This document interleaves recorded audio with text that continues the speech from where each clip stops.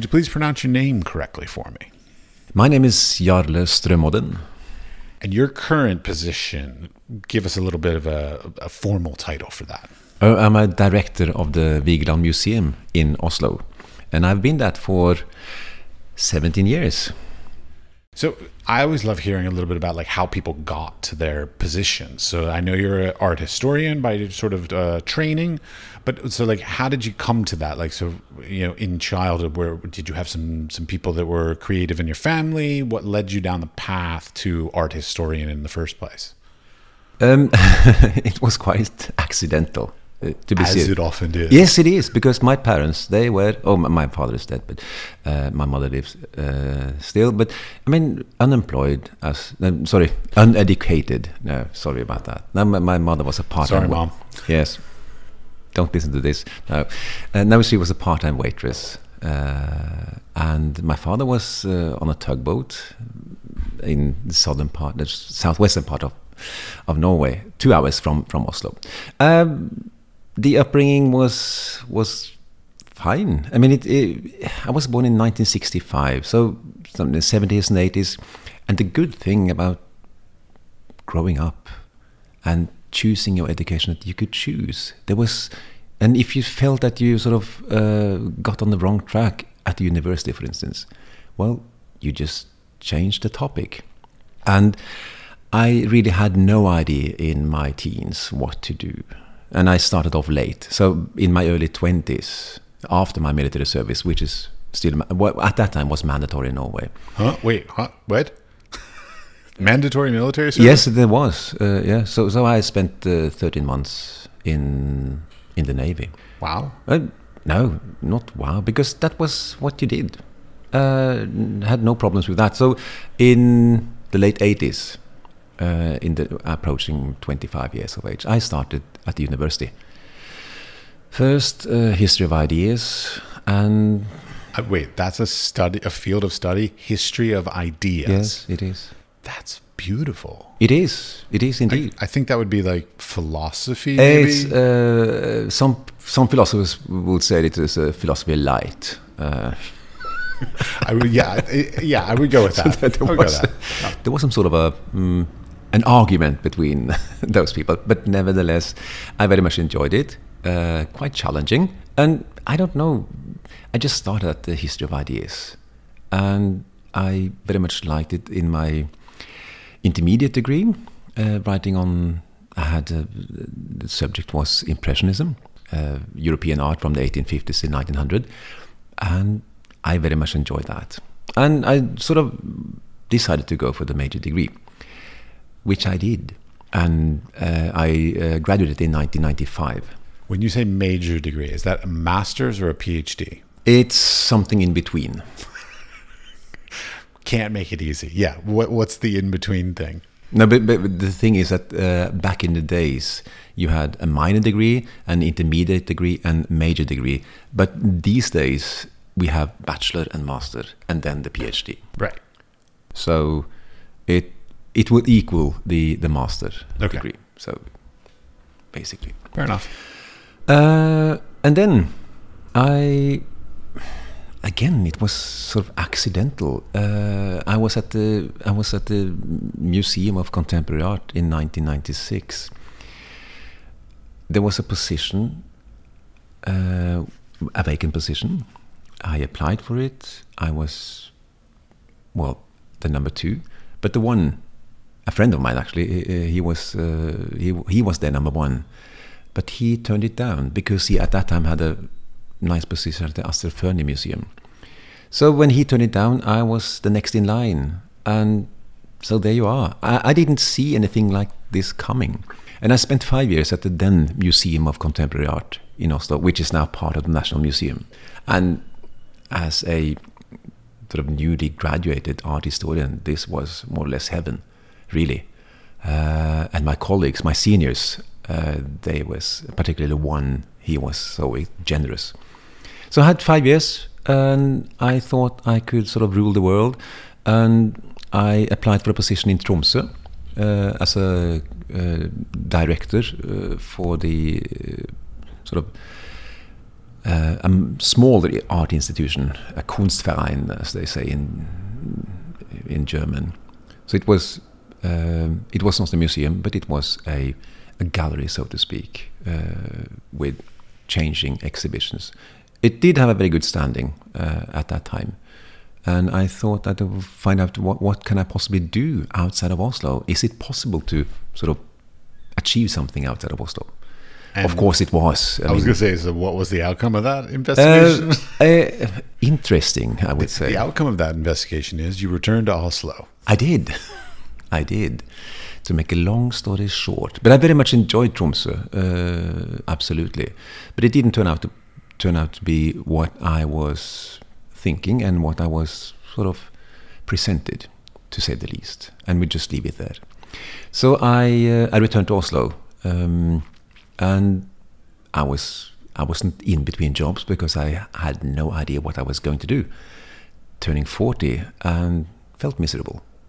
But then again, there was accidentally my former boss. She said, "Well, there's a position at the Histefoss Museum, which is a sculpture park some 1 hour west of Oslo.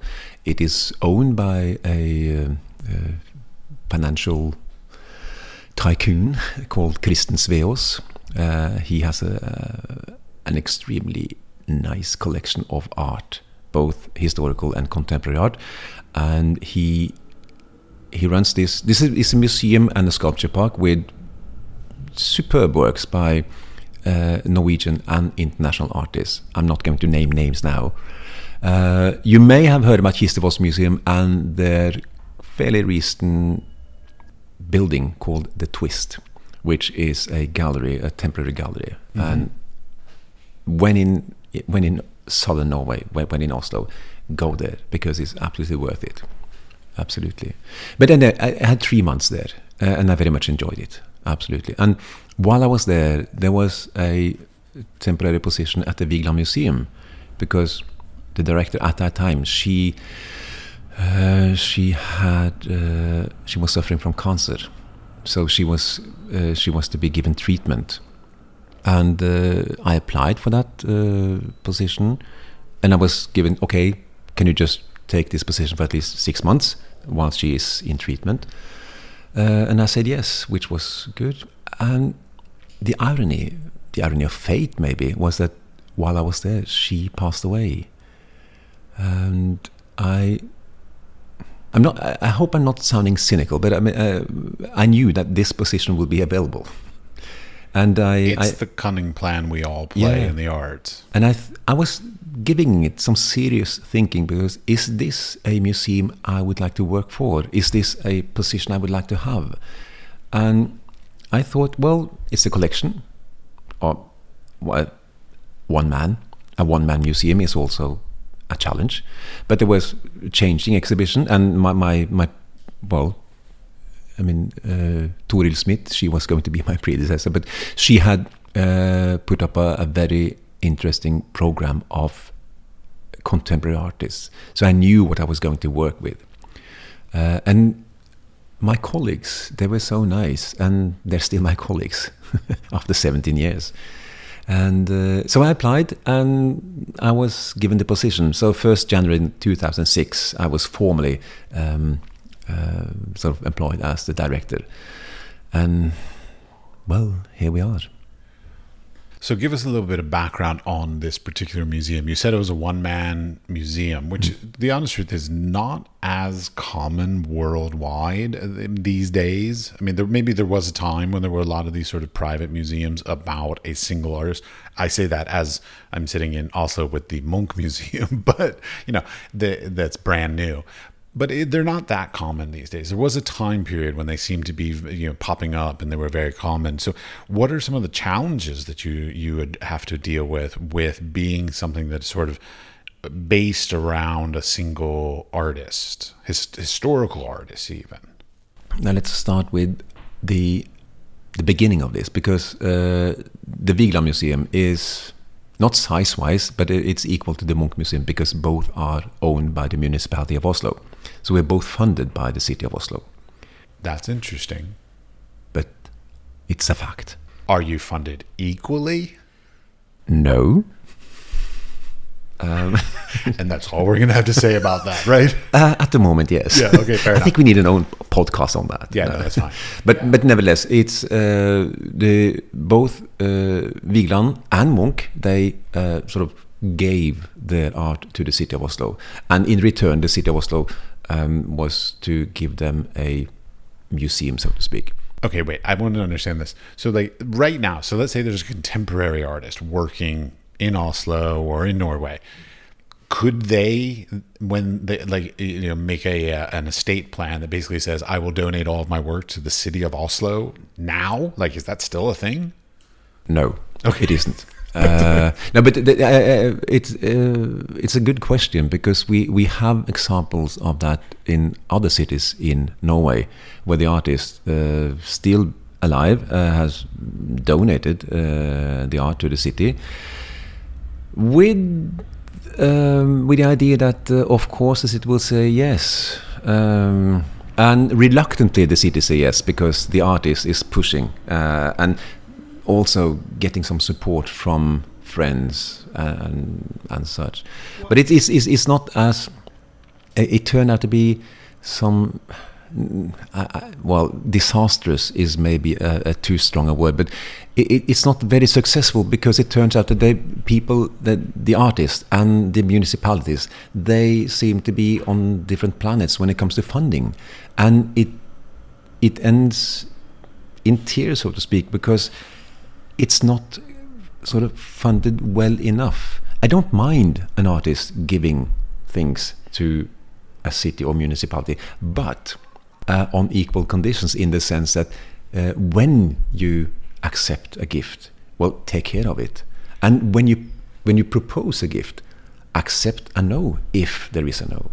I know that. I mean, that's the thing, is like municipalities. I mean, we even have it in the United States too, where artists will want to donate to a municipality, and it's to a certain extent, unless it's like agreed upon fully and funded and because I mean, there's not just the storage and maintenance and upkeep and all this kind of stuff of this thing in perpetuity that they have to take into consideration. But it's then the we should also exhibit it, and because we own it, it should be shown to the public, not just stored away. I mean, there's a lot that goes into that, which, I mean, in many ways, I wish we could, as artists, coordinate that more, but it's not very common. So like to hear that like there's this rich history of artists donating their works to a municipality, which like in America would never happen. We're such a capitalistic society, but I think it's really great, because like to a certain extent it allows for like the knowledge for the artist to say, my work, whether it's exhibited or not, at least will be maintained in perpetuity, because the municipality is not going to go out of business. And I have other examples as well from artists that passed away maybe 40, 50 years ago. Interesting artists indeed. They have museums, but the counties, they seem to be neglecting them. So I mean, there are pros and cons. But if you go back to the Vigeland Museum, it's quite an interesting thing how it sort of came to see the light of day. Vigeland was, the agreement with the city of Oslo was that at one time he was losing his studio around sort of, let's say 1920, just sort of 1920-ish, because they were building this new library at that time, the Deichman Library, which is now the old Deichman Library, because they have opened a new Deichman Library. Of course. But anyway, they were really sort of, everything was demolished in that area, even the studio of Gustav Vigeland. But at that time, he was in a very sort of important position, and people were actually writing in the newspapers that the city of Oslo, they had to take care of Gustav Vigeland. You must, as an imperative, you must build him a new studio. The good old days when journalists actually were on the side of artists and supportive. Yeah, yes, and of course he has put a very big impact, a footprint, so to speak, which is now a museum, but also the Vigeland Park. But funnily enough, he was not that outgoing. he was not the one to approach the politicians or the decision makers. Maybe he was shrewd in the sense that he befriended people, and they would speak on his behalf. I will be honest, that is the most cunning way to do it, because like I've talked with lots of people with like museum connections and stuff like this, and it's like basically going directly at the front door rarely works. However, going through the patrons, the supporters, the whatever, and then having them sort of fight on your behalf is exponentially more successful in outcomes generally than like knocking at the front door. Yeah. Now, so he was. That's possibly one of the most fascinating things, and he. I think he even wrote the agreement the sketch on that, even though it was finalized with the politicians. But he says in that agreement, he says that everything I own as of now, and everything I have made and which is in my possession at the time of my death will unconditionally be handed over to the city of Oslo. And in return, you will build me a studio, which will be a museum after my death, containing my art, but nothing but my art. So there were some conditions that may have not been accepted today. But then again, I must admit that we are not that strict these days. But wait, so is it the current location of the museum was his studio? It was his studio, yes. That is an amazing studio. It is indeed. But then again, we should bear in mind that it was supposed to be a museum after his death. So it was a purpose built. Okay. So he didn't sort of run around and use, today I will have this room. No, now I'm... Well, that's what I'm thinking. I'm like, that is a decadent, like really, really, privileged studio. Yeah, no, but it's... we could sort of play with that idea. But no, it was... he sort of kept himself to one or two rooms, work-wise. But it was purpose-built with the intention of it being a museum after his death, yes. And until that time, he used some of it as a studio. And also, because the in the Vigeland Park, which is situated, or the museum is situated next to the Vigeland Park, he spent his time sort of in few rooms, and when he was starting to work in the studio, that was in 1923, things were turning towards what was becoming the Vigeland Park as we know it. He had no idea, no plans for that. Okay, but wait, give us back a little bit of geography, a little bit. Where is so you brought up the museum itself and the park. So where are they sort of within the Oslo geography? Well, if we are now in the center of Oslo. At the offices of Kunstsentrene i Norge, our partner in this podcast. Right. And a stone's throw from here, slightly west, we have the Royal Palace. And further west... I'm sorry, wait, you think that's a stone's throw? Is that what's defined as the Royal Palace? I know what you're talking about, yeah. That you call that a stone's throw? Yes. Okay, our stones are different. Go ahead. A pebble, maybe. Or our throwing arm is different. But go on. Not long. It's not a far... No, it's not. It's a maybe 5-10 minute walk, depending on your walking but speed. Further west, we have the Vigeland Park, the Frogner Park. And that contains 200 plus sculptures by Gustav Vigeland. Wait, that's with the palace? No. Okay. Further west. Okay, further west. That's 20 minutes walk from the palace, further west. And on the outskirts of that park, I think it's about... How much is it? Can it be 30 acres? It can be. Yep. It's big. Okay, that is pretty big. Yep. So it's a public park. Open to the public all year round, 24/7.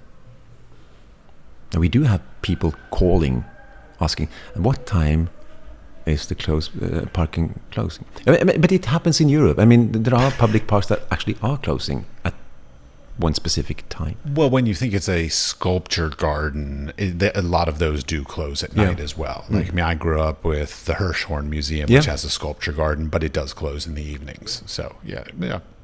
In that park, we have the monolith, which is fairly known. We have the fountain, and we have the bridge with the angry boy, which is the sort of an icon that Gustav Vigeland made.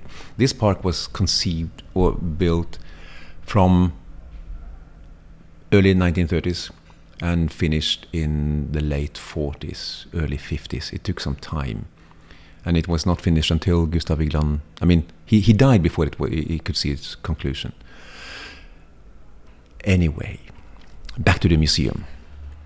That's the point, and that's a starting point, because he, as he was working in his studio, and he knew that he was going to work with the park, he decided to have the plaster originals in the museum. So certain rooms were designated for the plaster originals for the fountain and the plaster originals for the monolith, and they were executed in bronze and granite respectively.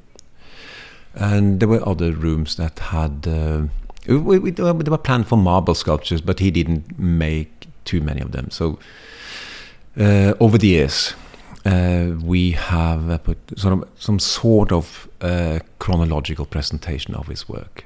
And we have 3 rooms, which is spared in the sense that we use them for changing exhibitions. So in that case, we are opposing what he actually wrote in the agreement. I also noticed that, which I was unaware of, so he has a relationship with the Nobel Prize medal? Yes, he does, because and that is the Nobel Peace Prize. Yes, to be specific, because there are multiple ones. Yes. He was asked to design that. Yeah, so so every year, every 10th December, when the Peace Prize is handed over to the winner, they receive a gold medal, or gold-plated medal, which has been designed by Gustav Vigeland. Okay, wait a second. The Nobel Peace Prize is gold-plated? That is horrible. It should be solid gold. Okay, maybe it's solid gold. Don't quote me on this. It should be. Well, if it's not, it should be. Nobel Prize Committee, you should do solid gold. That's ridiculous that you would plate Don't ruin my good relationship. No, but one thing, what I like, I mean, speaking of the Nobel Peace Prize, as a director of the Vigeland Museum, I received an invitation to the ceremony in the City Hall. Lovely. So, I know. Yeah. I just sit there for about 2 hours, but I very much enjoyed it. So every 10th December, I know what to do as long as I'm the director of the Vigeland Museum. So he designed it originally, I saw in 1901, I believe. And so it's still the exact same design from then to today, still his design. Yes, so it is. I would say that's probably the thing he would be recognized the most for. But most people don't. I know. No, but like I'm doing a little research and I'm just like, oh yeah, well, I know, because I know what the Peace Prize looked like. I just was unaware that he had designed it. No, so he was quite lucky at some time. But then again, he was. I said maybe he was not that outgoing, but he certainly knew who to approach. Well, he knew Nobel.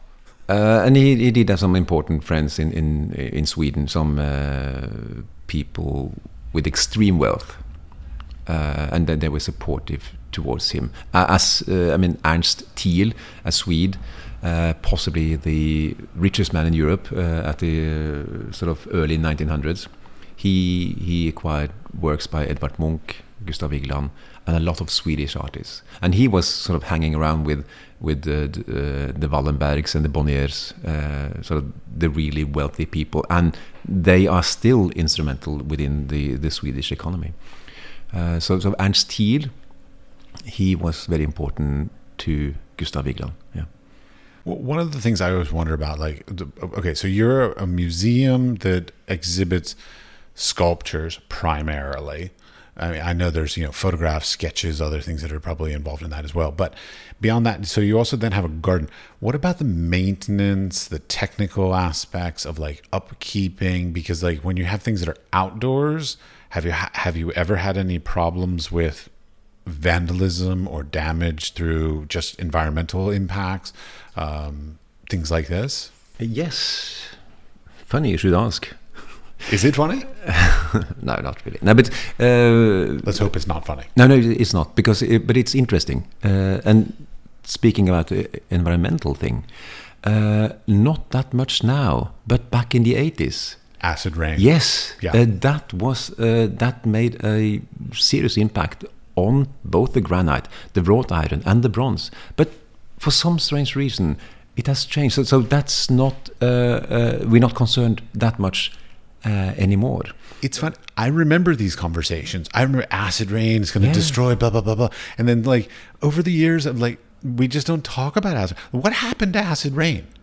I think we became more concerned in the sense that I'm not saying that the air is cleaner, but I think the industry became more concerned. We're less acidically polluting.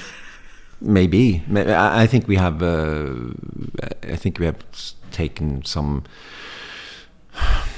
action on that.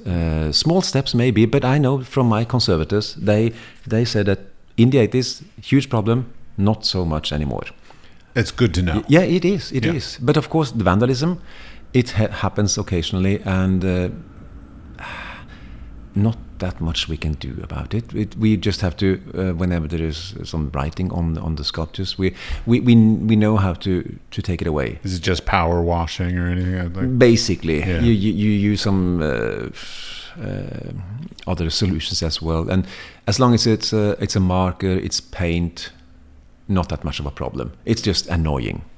Yeah. Just as a horrible thing, like nobody has tried to like chisel their name in or anything like that. No.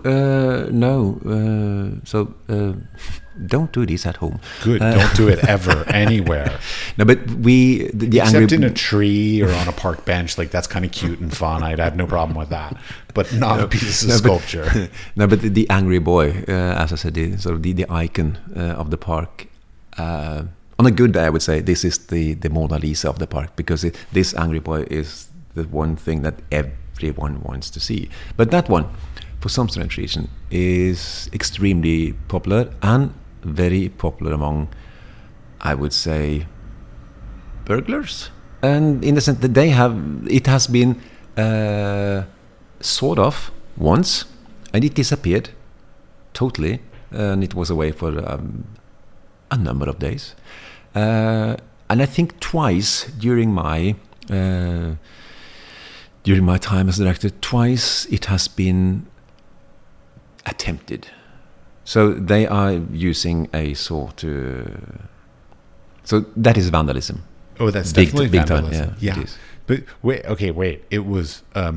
It went missing and then just sort of showed up again, or police were involved. Oh yes, absolutely. Yeah. So I don't have the details about how it reappeared.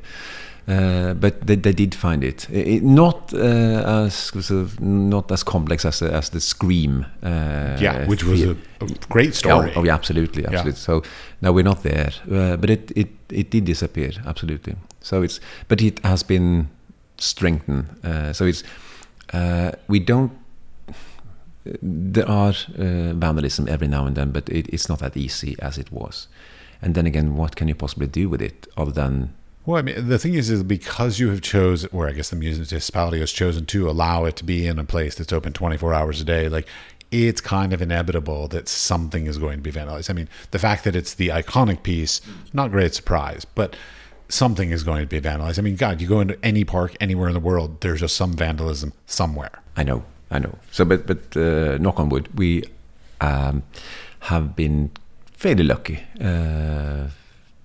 even though there has been vandalism, but few and far between, so to speak.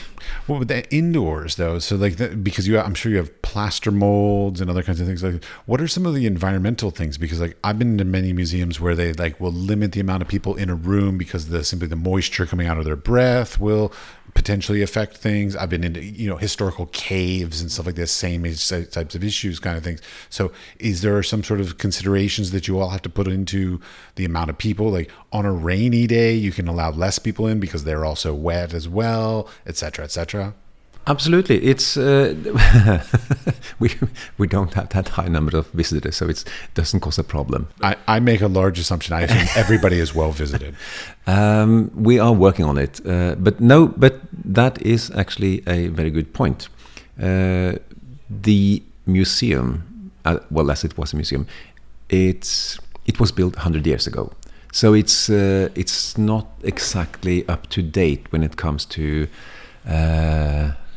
internal the climate control. So we are very well aware of this relative humidity indoors. We are aware of the fact that when on a rainy day people appear, well, umbrellas, obviously, raincoats, please leave it off, because the plaster will be affected by that. And I know you can see on some of the plaster originals, because they inside them there are iron rods, as a skeleton, and they rust. They do, because on some occasion Vigeland bought these iron rods of slightly poor quality. Shocking. An artist using poor quality materials on the inside? I know, it's strange, but it's a fact. Never heard of such a thing. No, but it's the first time for everything, No, but it's so you can actually see spots on this white plaster and this is also interesting in the sense that these materials, they are alive. They react to each other, and they react to the surroundings. Well, okay, so from a conservator or conservatory perspective on that, is that something that you would somehow try to mitigate and remove these sort of rusty marks? No, on them? It's not that. They are, maybe I should say, birthmarks, so to speak. So it's not that many, and it's not that huge. So it's Yet. Well, let me put it this way. No, not yet. But they evolve in a tectonic way. So we can live with it. Yeah, I mean, within your tenure, it probably will not become horrible. But I mean, for the future, I mean, it could, 50, 60 years from now, it could become quite prominent. Absolutely, but let's hope that within that time, the climate control in the museum would improve. We should hope that they would get updated climate control within that time. Yes, agreed. Yes. But now, just to be clear, so like sort of funded kind of things like, so the building is owned by the municipality. So basically, you're hoping that the municipality will find the funding to do that, or I guess private partnership that could somehow support that as well. Is that something? Sort of side note, like, because you're run by the municipality, are you allowed to even have sort of sponsor partners, whatever kind of thing? Is that because some places that's inappropriate? I don't know here. No, we are absolutely allowed to. If you just look at the Munch Museum, they are doing it big time. They are. I mean, but then again, I would say that Munch Museum is possibly with a new building with Munch as a worldwide name or brand, even they are much more attractive. They are, and of course, the Vigeland Museum is a sculpture museum. You don't sort of carry around sculptures that easily. You just put it under your arm, and it's granite sculptures. They weigh about 5 tons. Oh yeah. No, but we are allowed to have sort of funds like that, sponsors. But if we go back to the sort of the climate control internal, so that would be the responsibility of the municipality, the agency that would sort of own the building. So that would be. I said if if we should get any funding sponsors, it would be to for exhibitions, to develop the museum, the venue as a site for art, or presenting art, that is. Which is a perfect segue to the next question I had, which was, while the museum was founded on the nature of a single artist, there are, I'm assuming, opportunities for contemporary sort of interpretations or expansions on the ideas of that artist, or just random great contemporary art being exhibited. So what kind of sort of programs do you have that sort of expand beyond the individual artist that it's based on? During my time, we have been concentrating on presenting arts within the three-dimensional field: sculpture, installation, video-based art to a certain extent. So we, as a sculpture museum, we have not been dealing with photography, graphics, or painting, because there are other venues in Oslo that can take care of that. I'm a photographer, by the way. Just yeah, so FYI. no offense.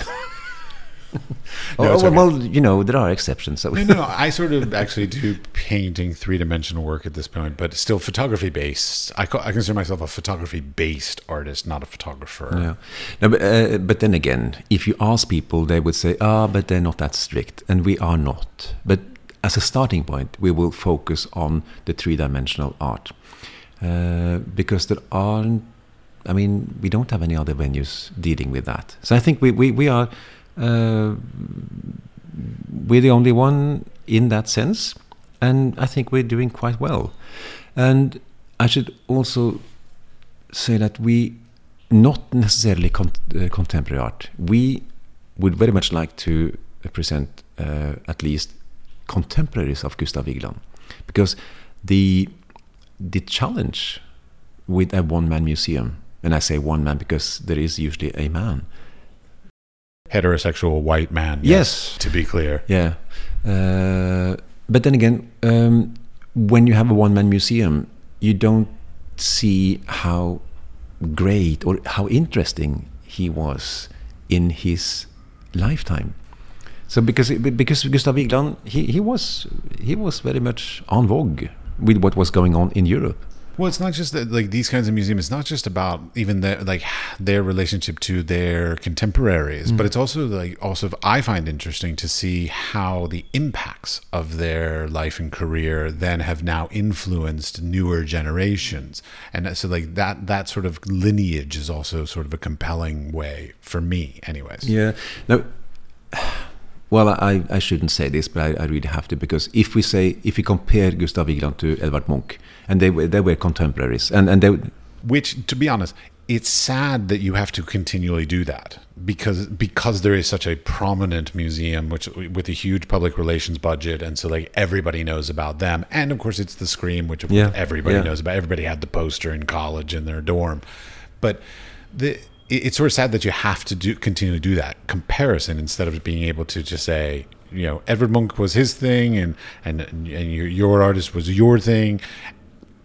But because you're in the same city, there seems to be like a continual comparison, basically, not just your museum, but like Munch versus everybody else.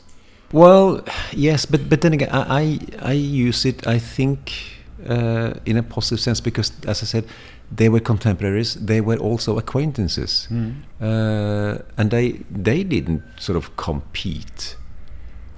Not that much. So I would say that it's just that I'm every now and then using it. But maybe I should go back to what you originally asked about, what we have. And yes, we do have artists of Gustav Vigeland's own time, because it is important to show what Gustav Vigeland was part of.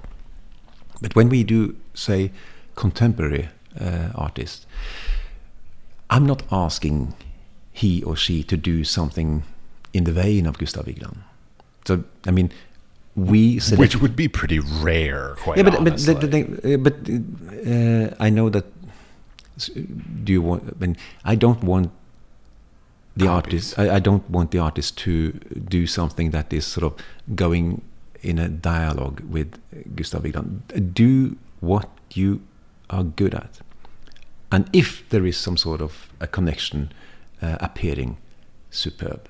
Because what I think, if you go in there and say, now I shall sort of make myself equal to or whatever, it's like being provocative. Now I just want to be provocative, and you don't succeed. it falls flat to the ground, basically, or more often than not. If you do something, I mean, the provocative thing should be some sort of a surprise, I think. But the thing is that one should bear in mind when I was going to talk about Edvard Munch was that he has a bigger impact on contemporary artists within the field of painting.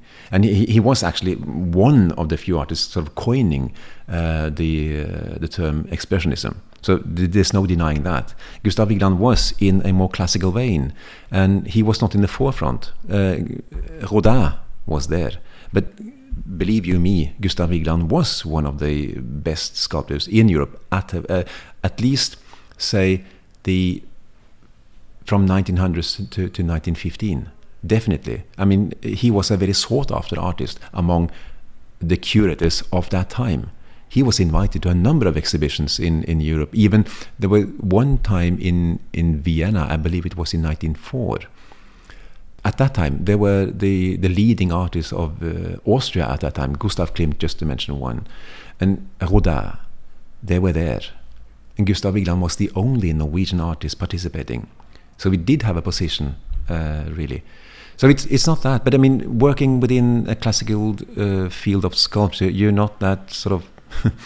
It's a slow pace, so you have to bear that in mind. And also, not too many Norwegian artists are working within the field of classical sculpture these days. So that's so he doesn't put that much of an impact. But we have had exhibitions by contemporary artists dealing with modernism, and they some of them do find Vigeland interesting in different ways. So their way of looking at Vigeland, their approach to it, that's how he can be some sort of an inspirational source, but not as if you look at the sculpture as such. Well, like when I'm thinking about this, okay, so this is a sculpture place. So these things are large, they are heavy, they are difficult. So I'm assuming that, and please correct me if I'm wrong, that there's sort of what I would call like a permanent exhibition that doesn't really change very often, simply because of the logistics of doing that. And then there's these contemporary exhibitions. How are they sort of curated? So like, do you all have curators on staff that do this? Do you get freelancers? And then sort of what's the dialogue or even the conversations that go on behind the scenes of like how to curate an exhibition? Again, like, and I hate to say it, they keep bringing this up, but like in a museum that's sort of designed about one person. Well, we have 3 rooms basically. For changing exhibitions. It's me and a colleague of mine. We are art historians. So we, together with a third colleague, art historian as well, but dealing mostly with education and social media. But we discuss who would we like to work with. I mean, artists alive. Basically, not necessarily Norwegians, but based in Norwegian. Based in Norway. So that's a criteria. Not necessarily, but it's a matter of sort of resources, financial resources. Sure, yeah. Practicality. You can't ship stuff from Namibia. No, in that case, we need funding. Yeah. But no, so we don't. It's not that, but also we have 3 exhibitions a year, so we have to be sort of selective. But we discuss who do we find interesting. And sort of we end up with a list, we approach, and he or she says yes. And after that, it's basically up to the artist what to do. And we say, you can't do this and you can't do that. I mean, you can't. There's no nails in the wall, ceiling, floor. Right. So, because you said it was a listed building. Yes. Yeah. For those who don't understand that, that's sort of a UK term, a historical building. So we can't make any changes, and the rooms are. I mean, what you see is what you get, and some artists find it annoying, irritating, but I would say the best artists, the most interesting artists, they find it challenging in the most positive way. And basically, that's the artists we love to work with. Sure. Limitations enforce creativity. Yes, absolutely. And some of them will work in a small scale, and some of them will think big, and it shows. We have the two last exhibitions. They went big, and they were amazing, absolutely. And there's one of my first exhibitions that was back in 2006. So I didn't plan that one, but it's still possibly the best exhibition I have seen in that museum, because it was in one of the rooms. It is some 10 by 20 meters. So we are it's a pretty big room. 200 square meters, floor to ceiling 9 meters. So that's a really big room. Yes, it is. I'm assuming then probably some natural light as well. It's a skylit room. Yeah. And she had made some stoneworks for Triennale in Yokohama, Japan, back in 2001. So this was 5 years later. They were black, polished. They were maybe 3 meters in the length, but only 10-15 centimeters high. So they were lying on the floor like there were some sort of like oil. There they were in that room, and in the next room you could see the plaster original of the fountain by Gustav Vigeland. So you had the black polished horizontal thing in that room with the white vertical Gustav Vigeland. So the horizontal female made work with the horizontal white male work. You do the math. Now it was so. I mean, I know we're talking about the horizontal, the vertical, the female, the male. It's iconic. I mean, the thing is, it's an archetype. But still, her work was not made for this room, and it all fell into place. Because I mean, as an art historian, you know sort of how to see. You have your references and preferences. But so what I'm saying is not necessarily true. This is not a description of life as such, but this is a way of seeing. And as I said, it still is possibly the best exhibition. It's an example of what you can achieve in that room. And I think that whenever an artist is asked to exhibit, and he or she, whatever they come up with, when they think less about Gustav Vigeland, it will become better. When you bring that up, the thing that I wonder about, do you commission works, or do you choose existing works to put into this space? That could be it's a mix. So there was one video artist I worked with up in Tromsø some 20 years ago, and I invited her to come back to when I was at the Gustav Vigeland Museum, and of course she wanted to show new works. So I just had one condition, in the sense that do whatever you like, but this work, which was no point in naming it, but that work I wanted. I mean, other than that, do your thing. So I may be some sort of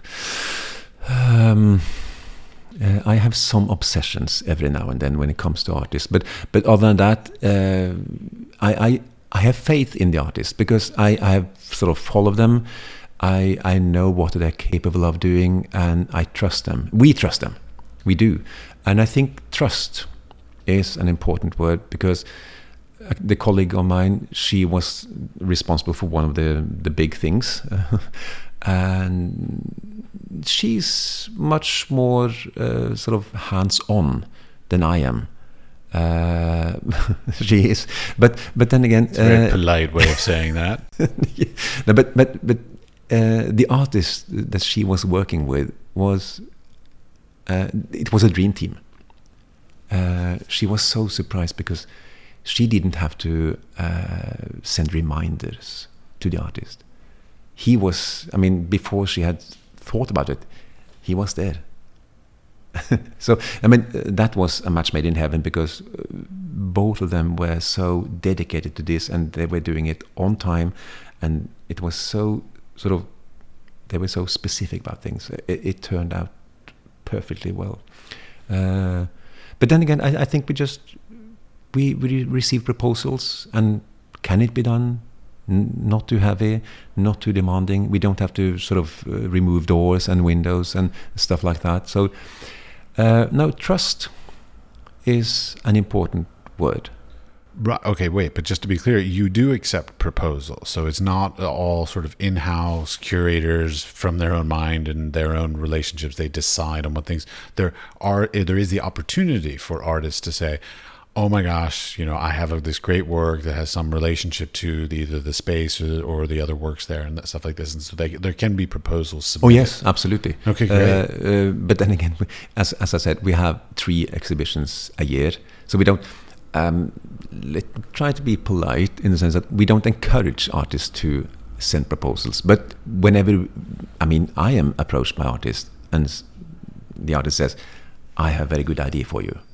So I will lend them my ear. And it does happen. Absolutely. I will lend my ear and then politely say no. Well, it's like, yes, it's... But it's just true. I mean, our artists should understand, don't do that. Like, I mean, it's unprofessional. It's inappropriate for an artist to literally just walk up to a museum or a gallery director and be like, hi, here's my work. Like, totally unprofessional. Don't do it. Because you're not going to enjoy that experience generally most of the time. And nothing personal. I don't know any of your experiences, but it's just not going to go well. Send an email, say, hey, do you have a time? Can we meet? Be professional about it. Don't just be like, hey, I have this great idea for your museum. Never going to work. Oh, in that case, I was slightly, I was not precise. I'm not being sort of approached in the lobby or on the street, but I do receive emails from artists every now and then. But then again, there may be artists I know. We know each other. And I was picturing you being stopped on the street. Okay, it happens. Now, but the thing is, you should never say no, because it may be a very good idea but so every now and then things happens that I was not aware of, and that's a good thing. It's like sitting in a jury and you receive applications, and all of a sudden there's one thing I didn't see that come, and it's brilliant.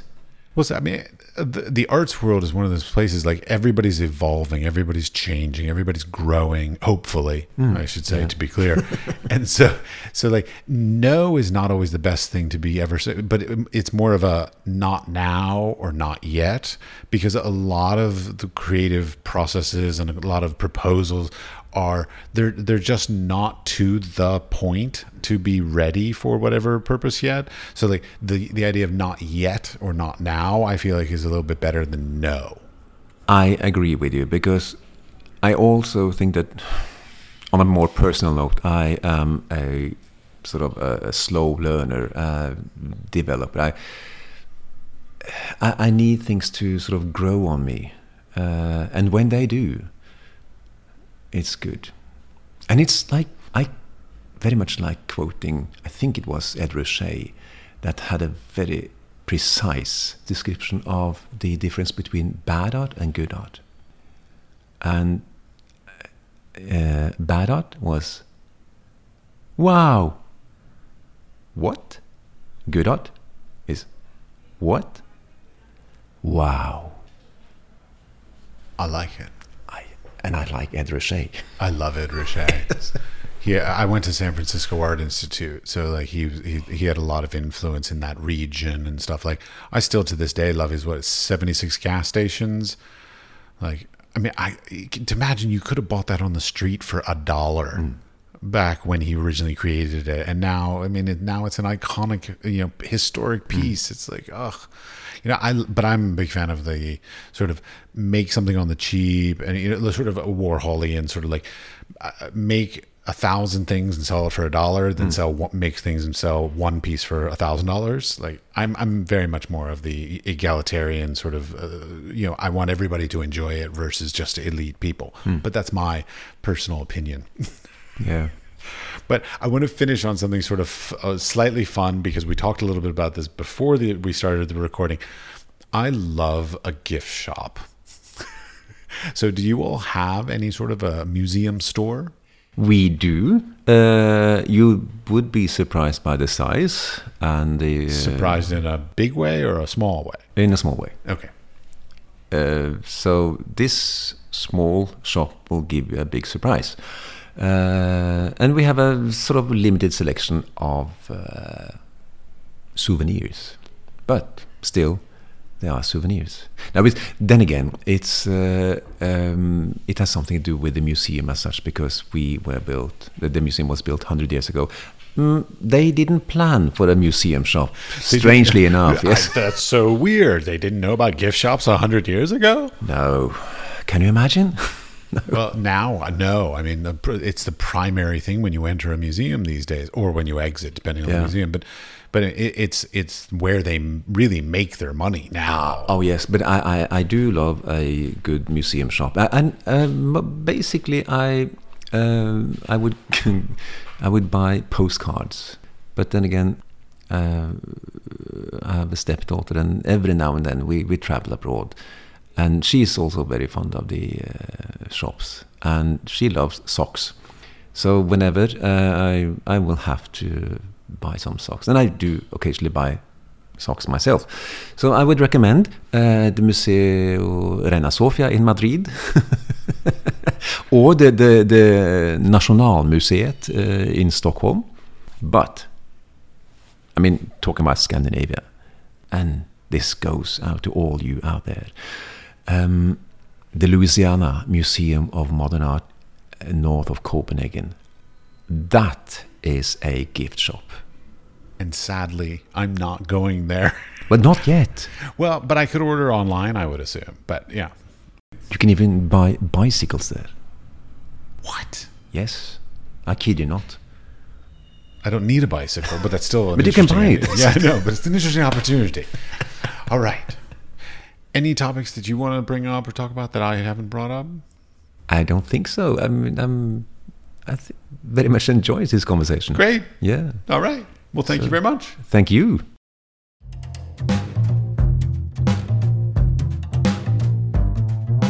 Before you go, we would like to thank you for listening all the way to the end of the conversation. We also would appreciate it if you would share the podcast with your friends, families, coworkers, and even studio mates. Anyone with an interest in the arts and creative industries. The building and strengthening of the arts and creative community, both today and in the future, is at the core mission of this podcast. They can listen and subscribe on Spotify, Apple Podcast, or wherever you get your podcasts. We are produced by 5014. The audio was edited by Kush Audio Services, and the music was created by Pete Bybee. The Wise Fool Art Podcast is supported in part by an EEA grant from Iceland, Liechtenstein, and Norway in an effort to work together for a green, competitive, and inclusive Europe. We would also like to thank our partners Hunt Kastner in Prague, Czech Republic, and Kunstsentrene i Norge in Norway. Links to EEA grants and our partner organizations are available in the show notes or on our website, wisefoolpod.com.